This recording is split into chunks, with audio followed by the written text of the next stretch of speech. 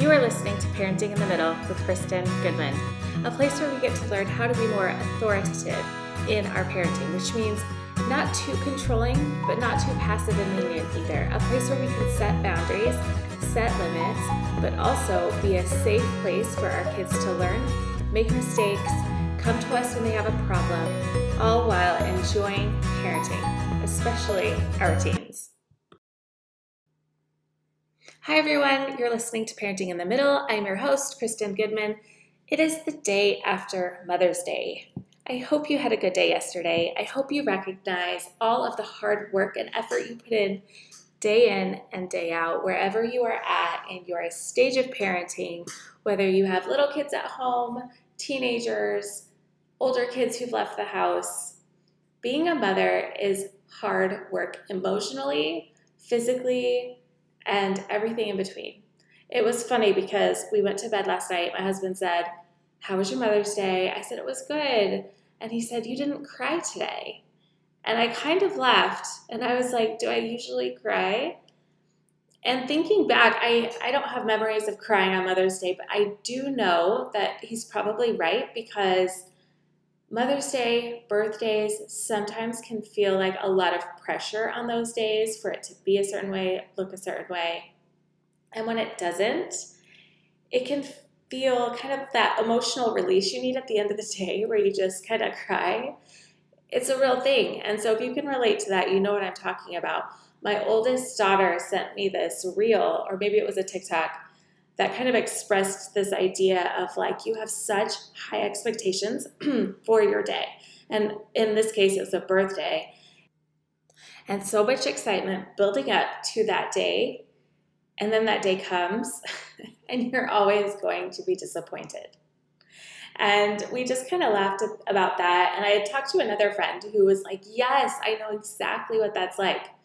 There's just so much pressure, so much excitement, so much buildup. And the day can't possibly measure up to how you want it to go. Something will always happen. You can compare, you can feel disappointed. So no matter how your Mother's Day went yesterday, I want you to recognize the hard work, the effort that is parenting. It's emotionally taxing, it's physically taxing, and it's okay, it's valid, and nothing has gone wrong. It's completely normal. However, today on my podcast, I'm going to give you 10 tips to have a wonderful Mother's Day all year long.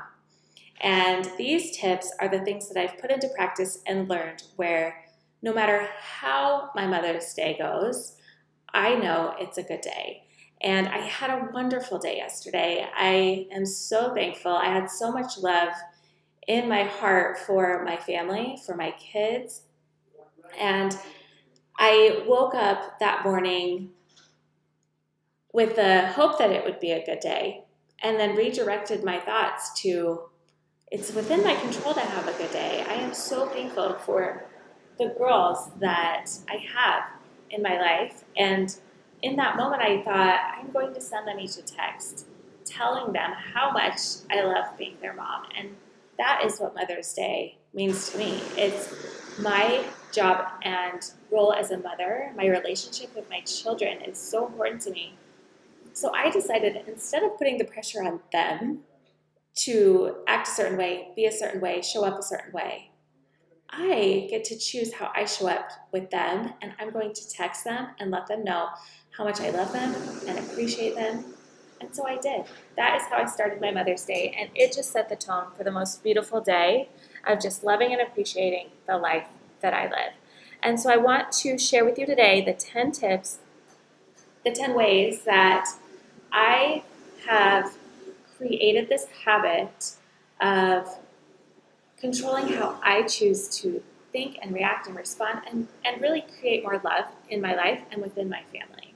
And it's not just thinking positive, it's really seeing the beauty that is life, that in all of it, in the ways that are hard and in the ways that are just fun and easy.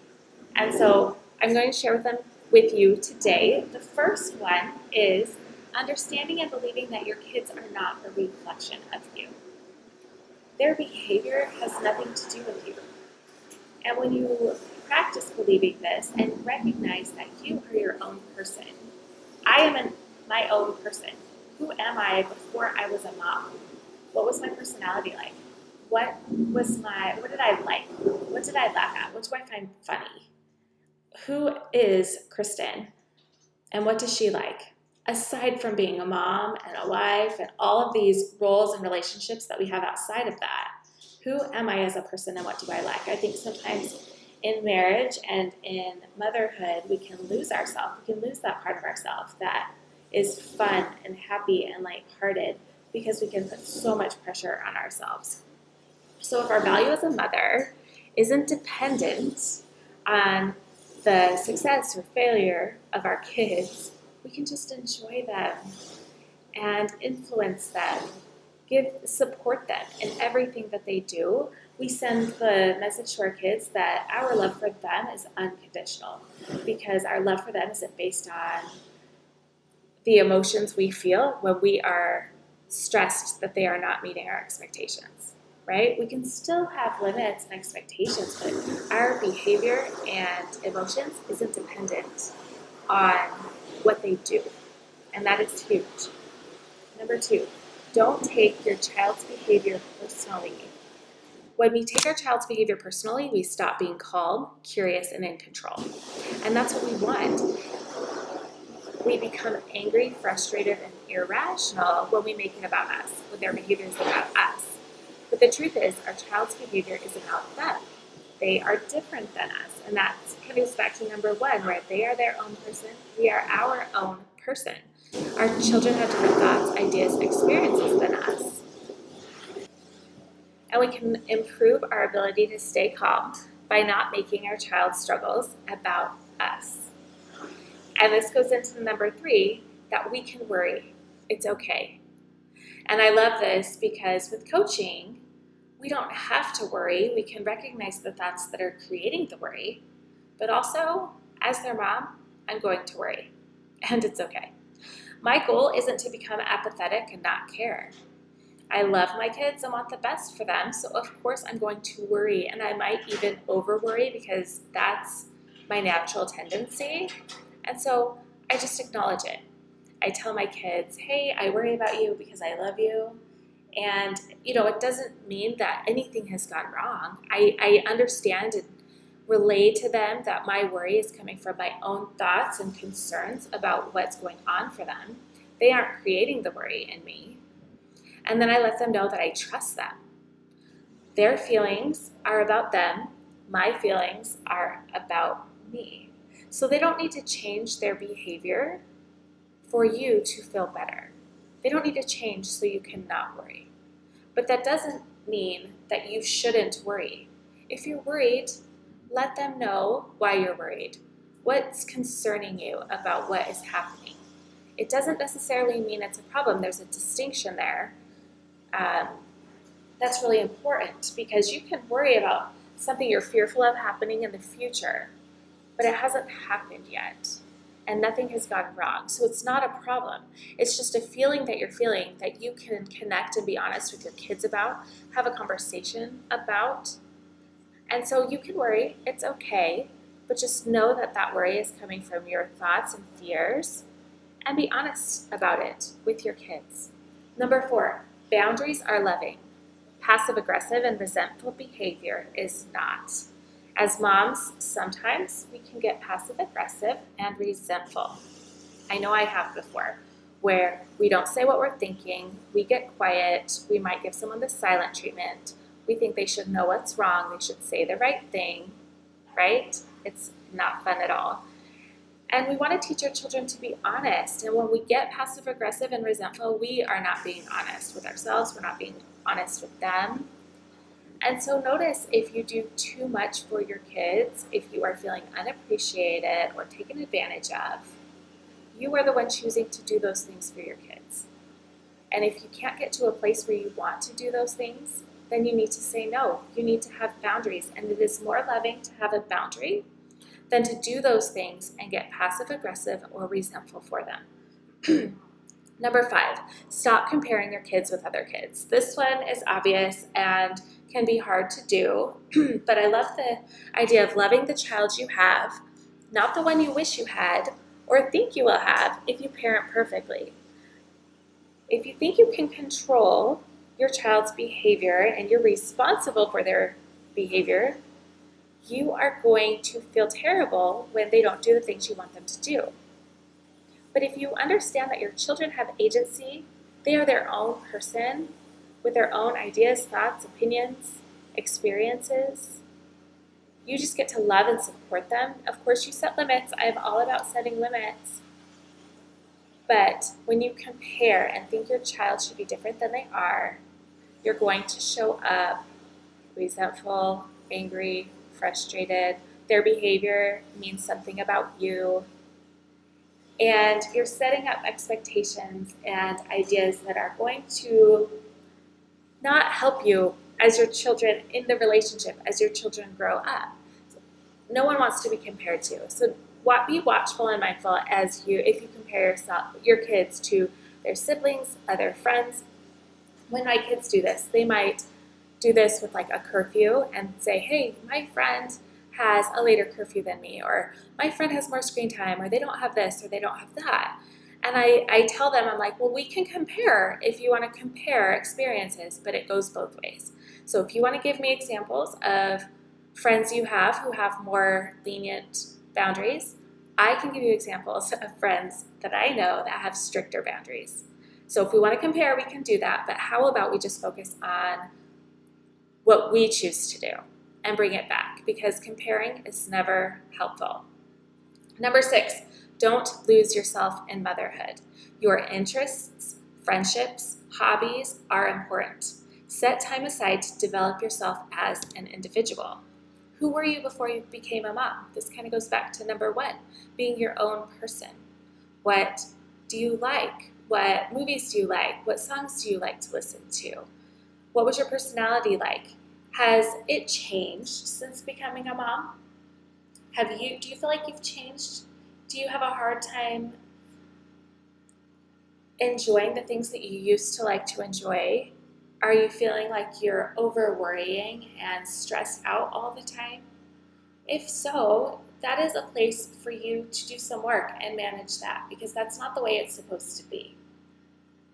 You aren't supposed to lose yourself in motherhood or in marriage or any of that. You are your own person individually, and it's important to maintain that within your life. Number 7, there is always something to be grateful for. We talk about gratitude a lot, so this is nothing new. But understand that your eyes see what your mind focuses on. So if you choose to look for how everything is falling apart, that is what you will see. How I get myself out of this is to ask myself good questions. When I'm starting to get worried, or my husband will do this sometimes, where he will just focus on something that he is seeing that he doesn't like, and because I have done this work for a long time, I just naturally can see the good, and how I can actually see how it's not all true. So sometimes we speak in ways that are very all or nothing, like they are always doing this, or this is such a problem. And so then it's helpful to just bring it back to, actually, of course we can take a look at where they are now and what we expect and what we want. But to feel so frustrated and out of control because it's all gone wrong is only going to impact the way that you show up, and it will be in a way that has less influence and is in less control of the situation. All right, let's see where we are. Number 8, allow your kids agency. This is a hard one. We would much rather it would be easier, right, to just control our kids, make them do the things we want them to, for them to be obedient, and always that all or nothing. Choose the right and do what we want. We think that that's what would make them and us happy, but it is so important to give our kids choices. There's a reason why they have agency.